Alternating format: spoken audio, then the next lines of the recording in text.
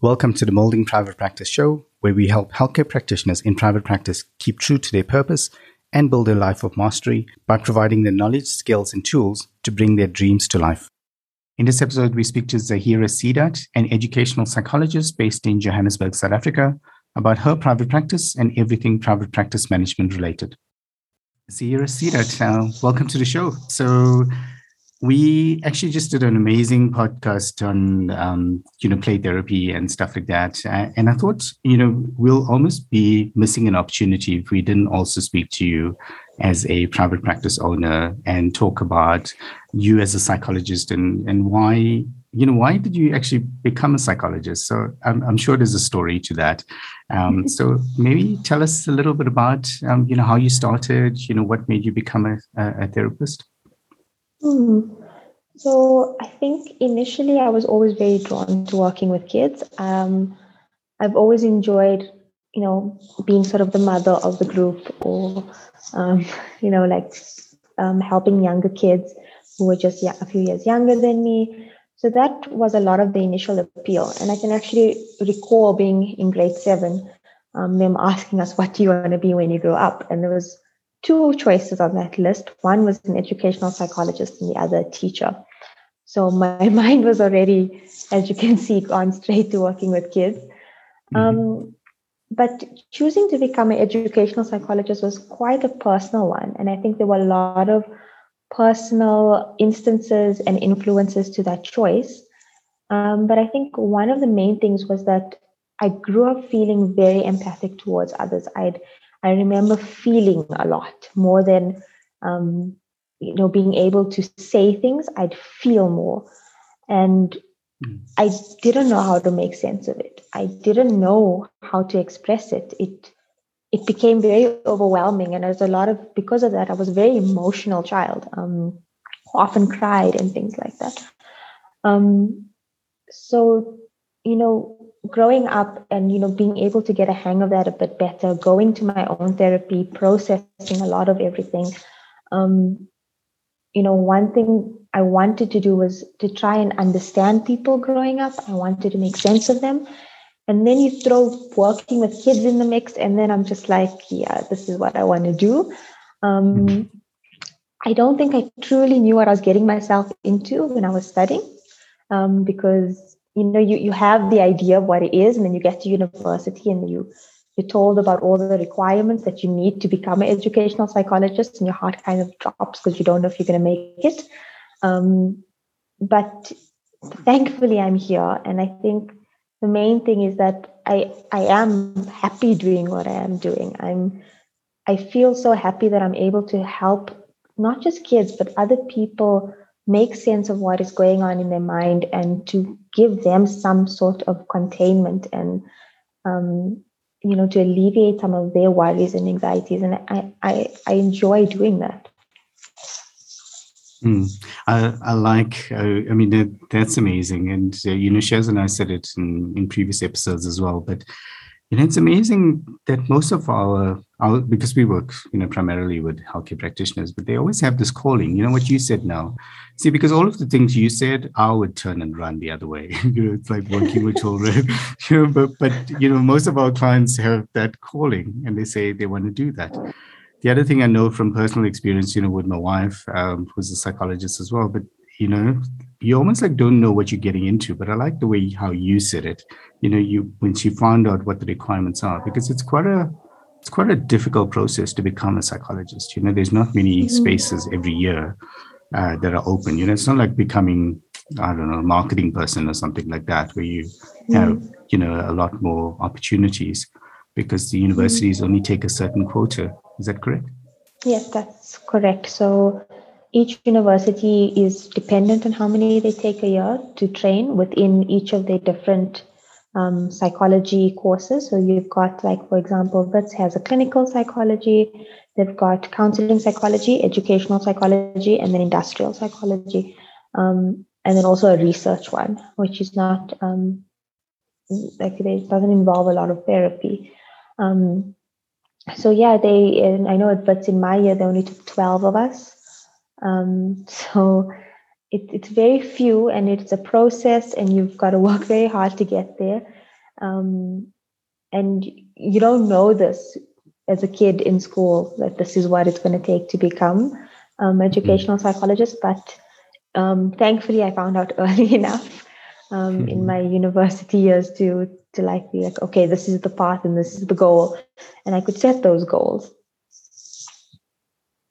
Yeah, and so we'll spin into the business side of it, because the one thing is the calling and getting there. But what I found was quite difficult was when you actually got there. At least now, I mean, I think even even the internships, they pay a lot more and stuff like that. And if you work for government, but I know like 10 years ago they didn't pay that much as well. So one was getting there, and then the second one was like you don't even earn that much.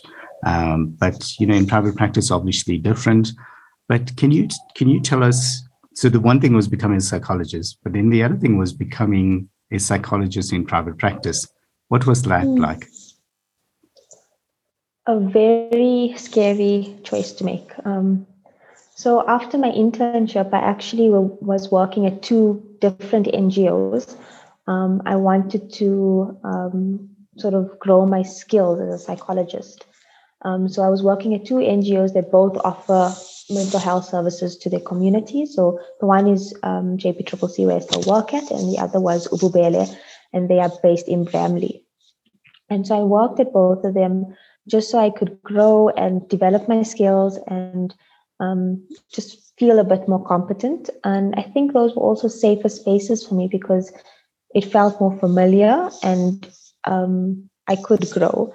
And then coming towards the end of last year, that's when actually, I saw a position to join a practice, a private practice, and I took a chance and I said, let me interview.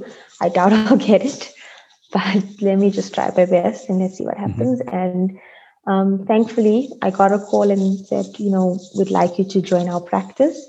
Thankfully, I had, someone here who was willing to show me the ropes, who showed me how the admin works, the invoicing, things like that. So thankfully, I had her to mentor me. Otherwise, I think I'd be very, very lost. Okay. So that helped me, and she pushed me over the edge to actually say, come on, you can do this. Just start your private practice. So towards the end of last year in October, I started off with just 3 clients, and I saw them until December. And then this year it was pretty much starting afresh. So I'm very new into private practice. I'm going through all the challenges. I'm learning as I go along because it's been about 10 months only. And there's been so many ups and downs. So Shaz, do you have anything? So there's no one I trust more around private practice management than Shaz. So Shaz, anything you want to ask Zaheera in terms of the first few months? Yeah. So look, everybody that I've spoken to has always said that first few months it's like trying to climb a mountain, especially because at no point during all your years of studying to become a psychologist did they ever do a module that said, okay, one day you might own a business and you need to know these few things. So I'm glad to see that you said, the admin was a hurdle. But have you found that, you've managed to get the correct tools to kind of make sure that admin doesn't swamp you, that you're not sitting doing invoicing at 11 o'clock at night like some of the horror stories I've heard? Yes, definitely. I've got a system going. So I have my invoicing days or sort of hours that I would sit and, sort all of that out. I use a lovely invoicing system that helps me. It's quite efficient to submit claims to medical aid, submit invoices to clients. So it really helps with the admin side of it, with it not feeling so overwhelming. It feels manageable. Yes, sometimes life happens and things get in the way where I can't always stick to my, my days in those hours because something or the other happens, but it is manageable. And I do feel like you do get a hang of it as long as you find that routine, and you find that odd morning or few hours in the afternoon where you really feel like you can just get it done, and then yeah. Mm.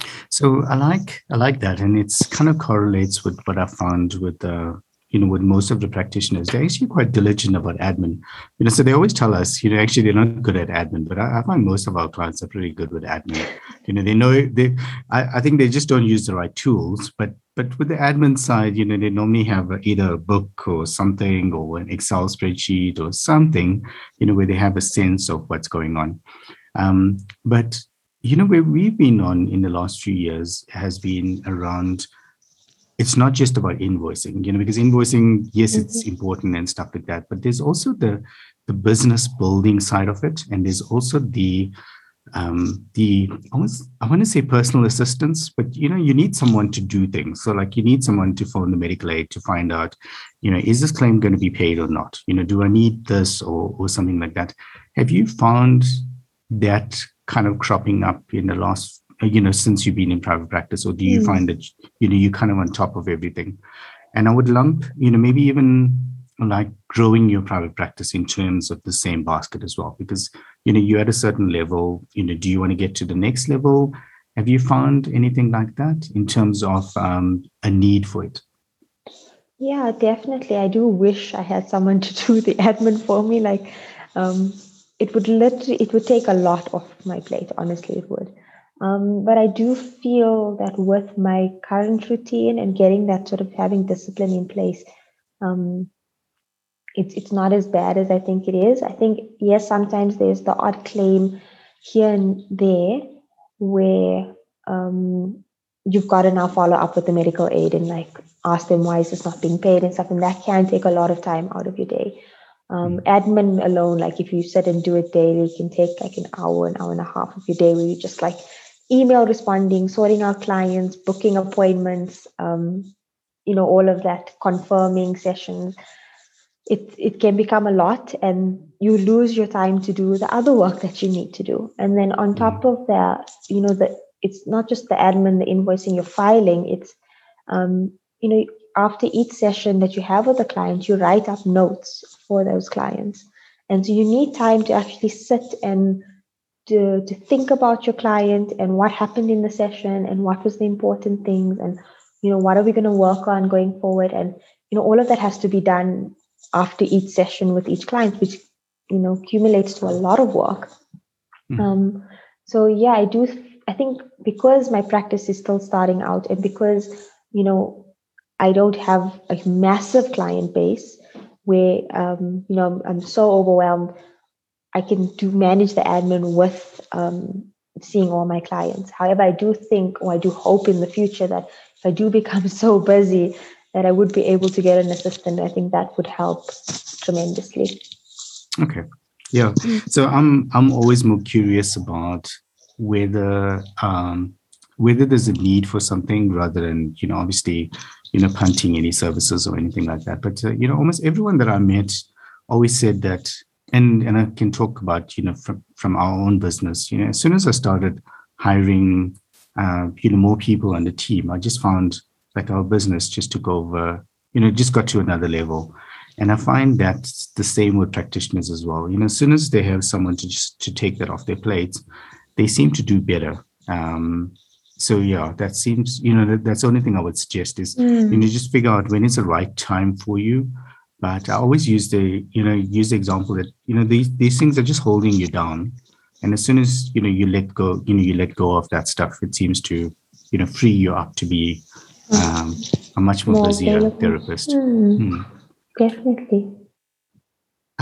Anything else around, I know we're almost out of time, anything else around private practice and private practice that, if you had to, I like how you said, you receive mentorship. So if someone was listening to this and they said, I really like Zahira's story, and at some point I want to become an educational psychologist, is there anything that you can kind of see as mentorship items that you would almost tell them, watch out for this, or, make sure you take care of this part of it?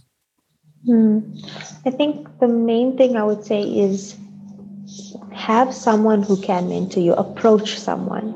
If it's a supervisor that you worked with and that is in private practice and has experience, approach them, consult with them ask them for help on how to go about this. From where can you go to rent out a room to do your work?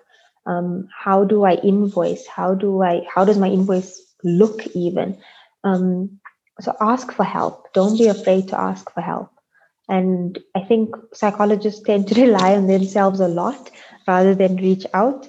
So I think you should really just reach out, ask for help, and that's okay, because it's a big step. Private practice is overwhelming, because at the end of the day, a private practice is your income, it's your livelihood. At the end of the day, you loving your job and everything's a whole other thing, but it is what you need to survive at the end of the day.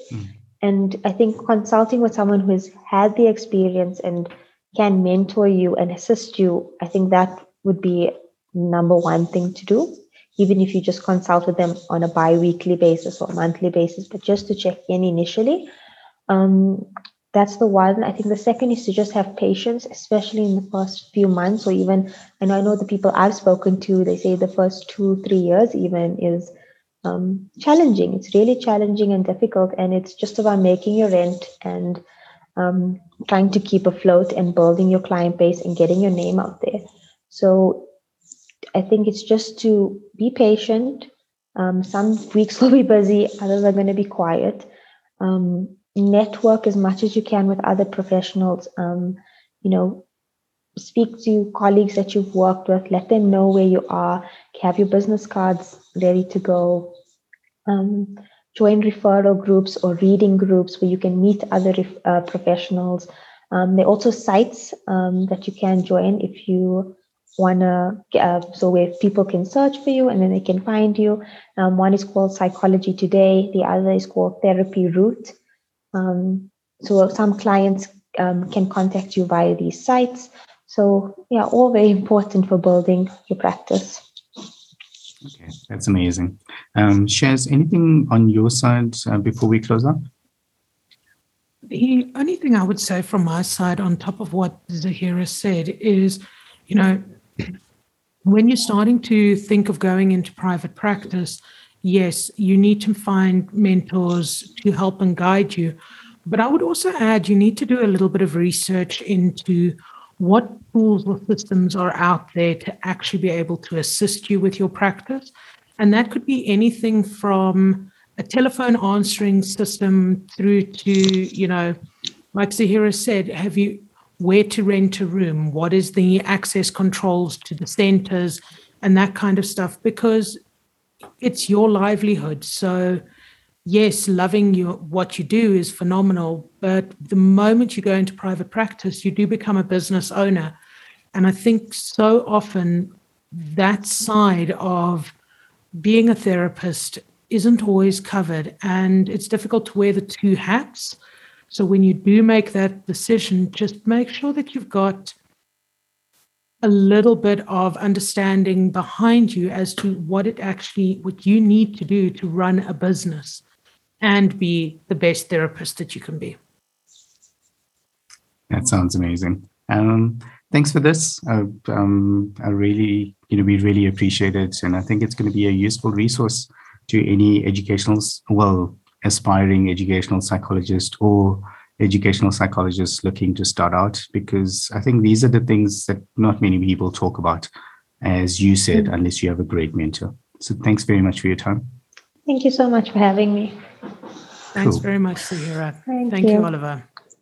Hey everyone, thanks for listening. As always, stay tuned and we'll speak to you in the next episode.